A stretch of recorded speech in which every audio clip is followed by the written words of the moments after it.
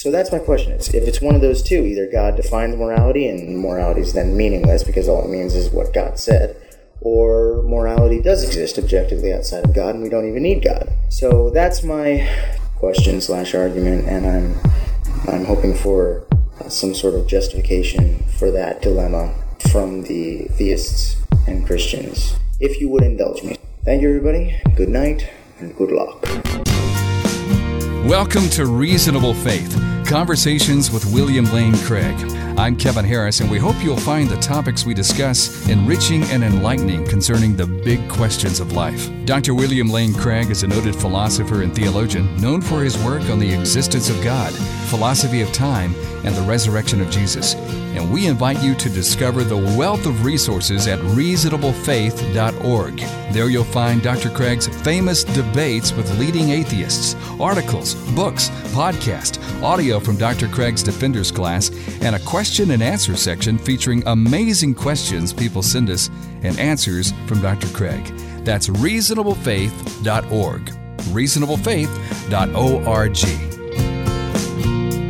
Well, Dr. Craig, I thought we had settled this whole thing concerning something called the Euthyphro dilemma, the Euthyphro argument, but it just keeps on coming up on Reasonable Faith on the website. Lots of questions in the forum, lots of back and forth on this argument, an ancient argument. So I thought we would revisit it. In fact, I've got a clip here from a debate between an atheist and a Christian, and lo and behold, Euthyphro's argument comes up. No surprise. We'll interact with that clip just a little bit because he claims that what we usually say in response to this argument is not sufficient. So we will look at that. By the way, do you find it coming up yourself from time to time? Oh, the argument continues to be discussed all the time. I think it is the favorite atheist response to the moral argument for God's existence. And I think we can only be grateful for the continued discussion, because the more this is discussed, I think the more it raises the question of the foundation for moral values and duties. And I think that it extols the greatness and majesty of God to understand who He is as the paradigm and source of all moral values. So we can be thankful that this discussion continues. Now, a dilemma is only a dilemma if there is no third alternative. You're caught on the horns of two dilemmas. Is that how it works? Two horns of the dilemma. That's exactly right. And I think that's what so many of our atheist friends who press this dilemma don't seem to understand, that to be a true dilemma, there has to be only two alternatives. But if there are more than two alternatives, then it's what we call a false dilemma, because there may be a third option or a fourth option or another option in addition to that. And so for the theist to defeat this dilemma, all he has to do is offer a third alternative. He doesn't have to prove that it's the truth. He just has to lay it out. And as long as that third alternative is available, it shows that the choice is a false one. You're not forced to choose A or B, as the atheist claims. You can choose C or D instead. Let's go to this audio clip then. All right. And any of our listeners are wondering what the Euthyphro dilemma is, let me tell you that we've got several podcasts on it that you can reference, and you can find it in Dr. Craig's work as well, Study the Moral Argument. Also, we're going to let this atheist debater kind of spell out what it is. This is Dr. Zachary Moore, and it was in a debate on basically the moral argument. I believe the name of the debate was, Is God Good? He here describes what the Euthyphro dilemma is, and he interacts with it. Let's go to that clip now from Dr. Zachary Moore. Is God good because He creates the good, or because He recognizes the good? Now think about that. If He creates the good, if He decides what is good, then He could make anything good. He could make murder good if it was up to Him.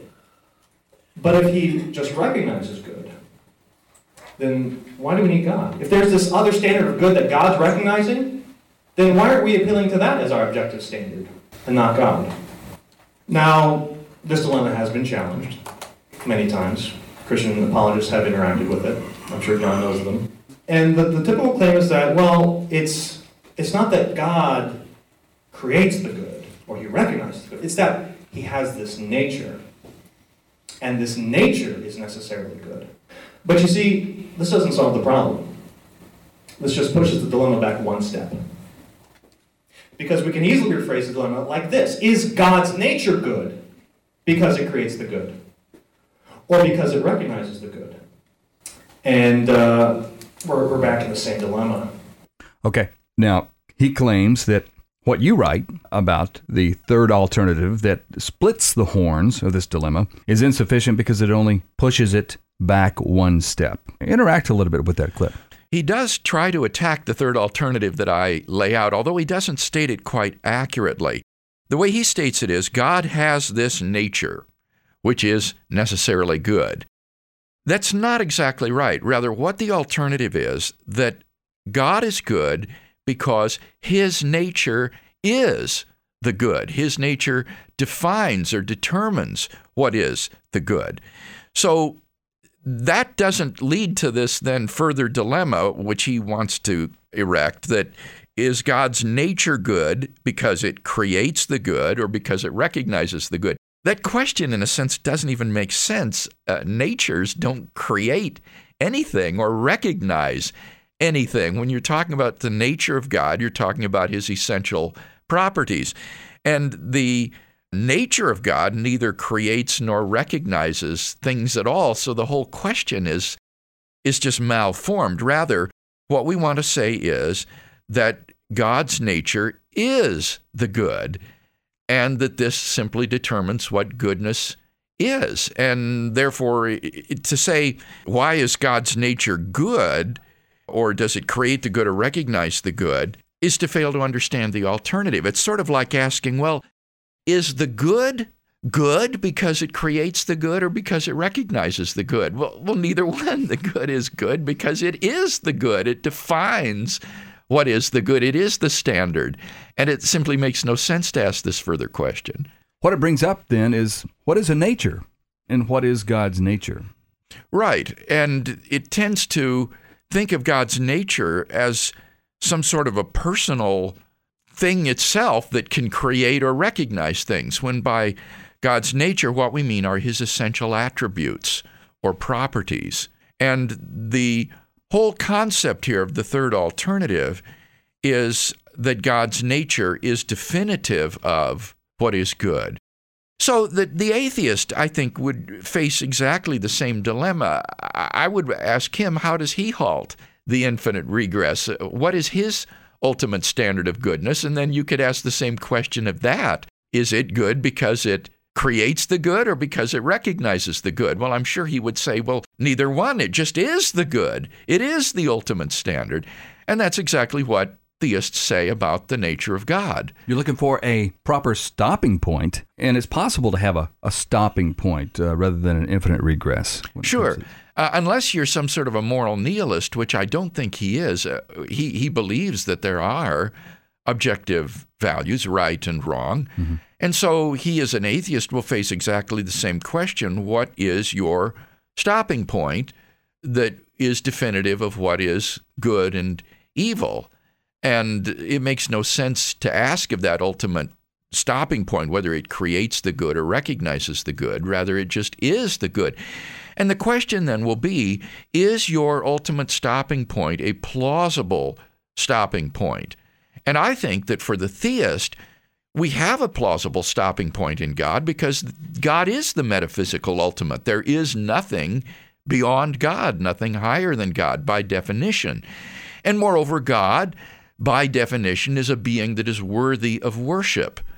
And any being that is worthy of worship, I think, will be the paradigm of goodness. So that by the very concept of God, this is a plausible stopping point. But any other stopping point based in some finite creature like humanity or rational consciousness or something like that, there the stopping point seems arbitrary. And we wonder, well, why is that the stopping point? That question does seem to force itself upon us. Where with God, I think you have a plausible stopping point for this regress that he wants to construct. Well, God's ultimate status provides that, it seems. I mean, he's ontologically, I think you said metaphysically, ultimate. Right. Yes, and the atheist agrees with that by definition, God is the metaphysically ultimate. If he exists, there's nothing beyond him. If something existed that were beyond God, were greater than God, then that would be God. So I think, as St. Anselm rightly saw, God is the greatest conceivable being by definition. So God is a plausible stopping point for serving as the ultimate standard of moral goodness, whereas any finite thing is not a plausible stopping point for that sort of question. If God were somehow held to a standard of good beyond himself, what would that even look like? I mean, I think in some of your work, you said that it would just kind of float. Well, I think it would be a sort of Platonism, that you would have to have some sort of an abstract object, which is called the good with a capital G, that would somehow exist apart from God, and God would conform his life to this abstract object. And that raises, I think, all sorts of difficult questions. As the one you just mentioned, I don't even understand what it means to say that the good exists independently of some concrete object that is good. I understand what it means to say, for example, that a person is good, or that some action is good, but I don't even understand what it means to say that the good just exists as an abstract object. And think about this, Kevin. If the good is an abstract object, well, then the good itself is not good, because abstract objects aren't bearers of moral value. An abstract object is not just or merciful or loving or kind. So paradoxically, the good would not be good, which is seemingly incoherent. So I don't even understand, frankly, this kind of Platonist view of moral values. It seems to me far more plausible to think that moral values are embodied in persons, and that God is an ultimate person, and that persons are valuable because God is a person, and God is the metaphysical ultimate. He defines what is goodness by his very nature. That is weird, isn't it, to think of that the good is somehow suspended or there, and it's not personal. It's abstract. No, not as an abstract object. But goodness and morality seem to be of persons. Yeah. And so it would have to be like chemical reaction, water on Alka-Seltzer or something. Somehow it's there, and then when a person encounters it, it causes this reaction. Abstract objects don't stand in causal relations. That's right. So they can't cause anything. You don't bump into the number 7. Exactly. So, I mean, think about different moral virtues. Think about loyalty, for example. Loyalty is a good. So does loyalty exist as an abstract object? And if it does, how is that good? Because loyalty itself isn't loyal. It's not loyal to anybody. It's just this abstraction. So I really am quite honestly at a loss to understand how the Platonist can try to ground moral values as objective realities apart from their embodiment in God. I don't even understand what this means. Let's look at briefly at the first horn of this false dilemma.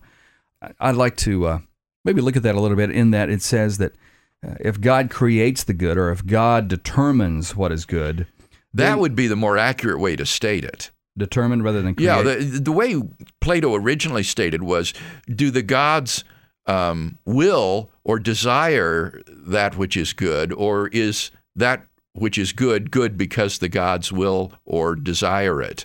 So it's not so much a matter of creating it as what is it that they will, or as you say, determine. Yeah, and I can hear people respond, well, yeah, but he wouldn't will murder or rape to be good.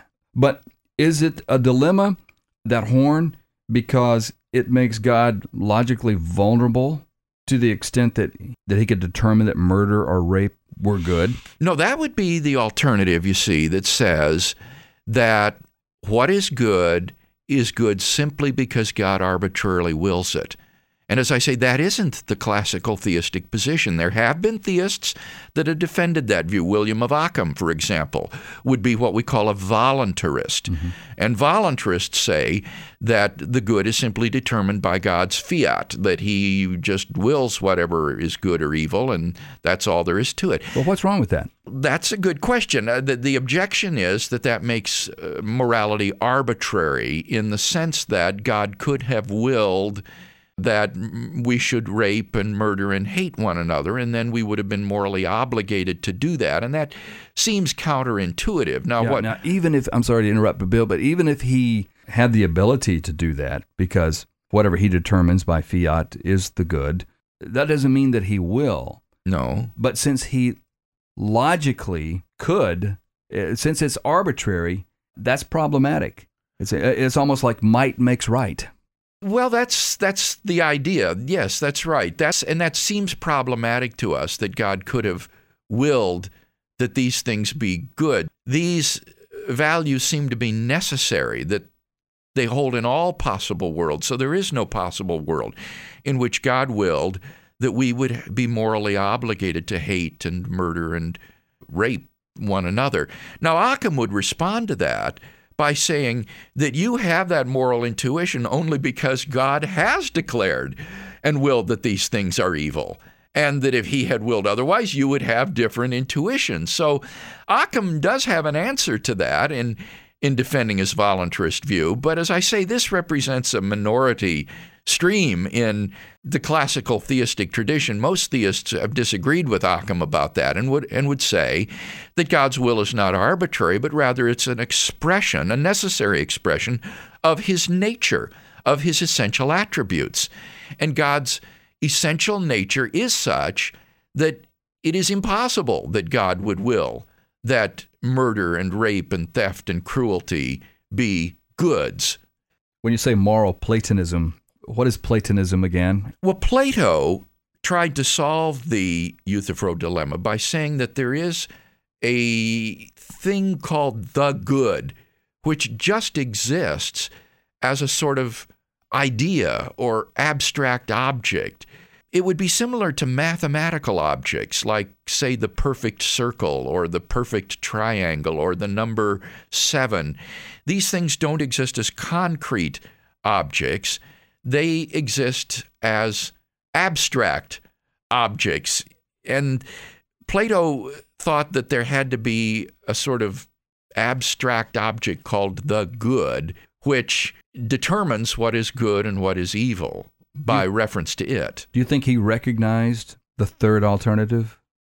No, he doesn't seem to have recognized it at all. We've got to remember, this is before the influence of Judeo-Christian monotheism. This was in an age of polytheism, where the gods of which Plato spoke were finite, humanoid deities that were cavorting with one another, copulating with human beings, involved in war and hatred and rapine and so forth. I mean, these gods would not have been plausible stopping points for determining your moral good. So it's no wonder that Plato sought some sort of transcendent grounding for good beyond these finite humanoid deities that were part of the Greco-Roman pantheon of gods and goddesses.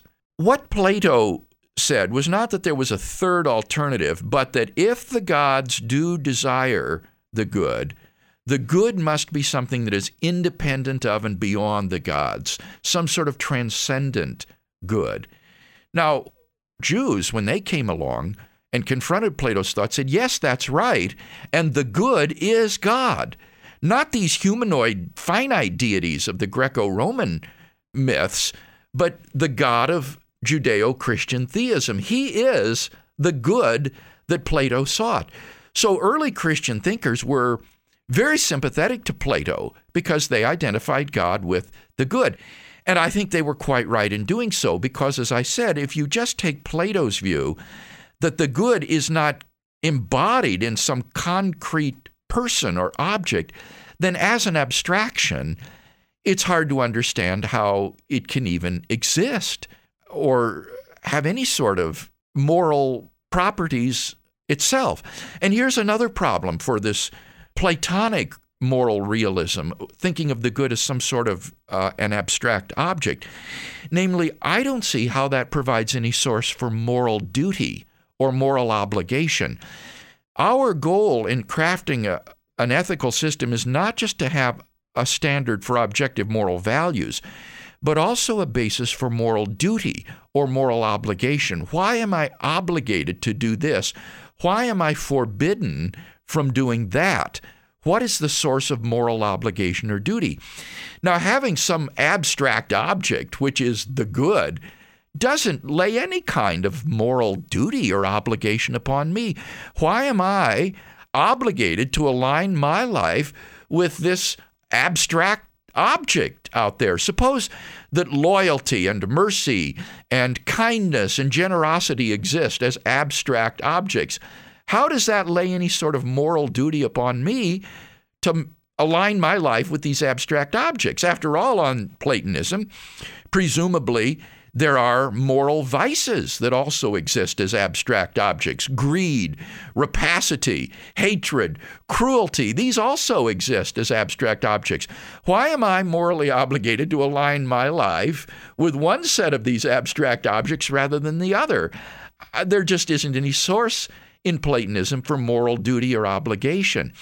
And what theism provides is a source of moral prohibition and moral obligation in the commands of a holy and loving God. God is not only the standard of moral goodness, but that standard issues in commandments for us that express God's nature, that are constitutive of our moral duties or obligations. And so what theism gives you is not only a sound foundation for moral value, but it gives you a basis for moral obligation and duty as well. Thank you, Dr. Craig, for spending some time with us, and thank you, the listener, for being here today. This podcast is available at reasonablefaith.org, as well as a wealth of audio, video, and written materials from William Lane Craig. People all over the world have benefited from the insights of Dr. Craig, and we invite you to browse our resources at reasonablefaith.org. And when you give to Reasonable Faith or purchase our resources, you help us expand into more media and speaking events, taking Christ to a world of big questions. So be sure and visit us at reasonablefaith.org. I'm Kevin Harris. Thanks again for joining us, and we'll see you next time on Reasonable Faith with William Lane Craig.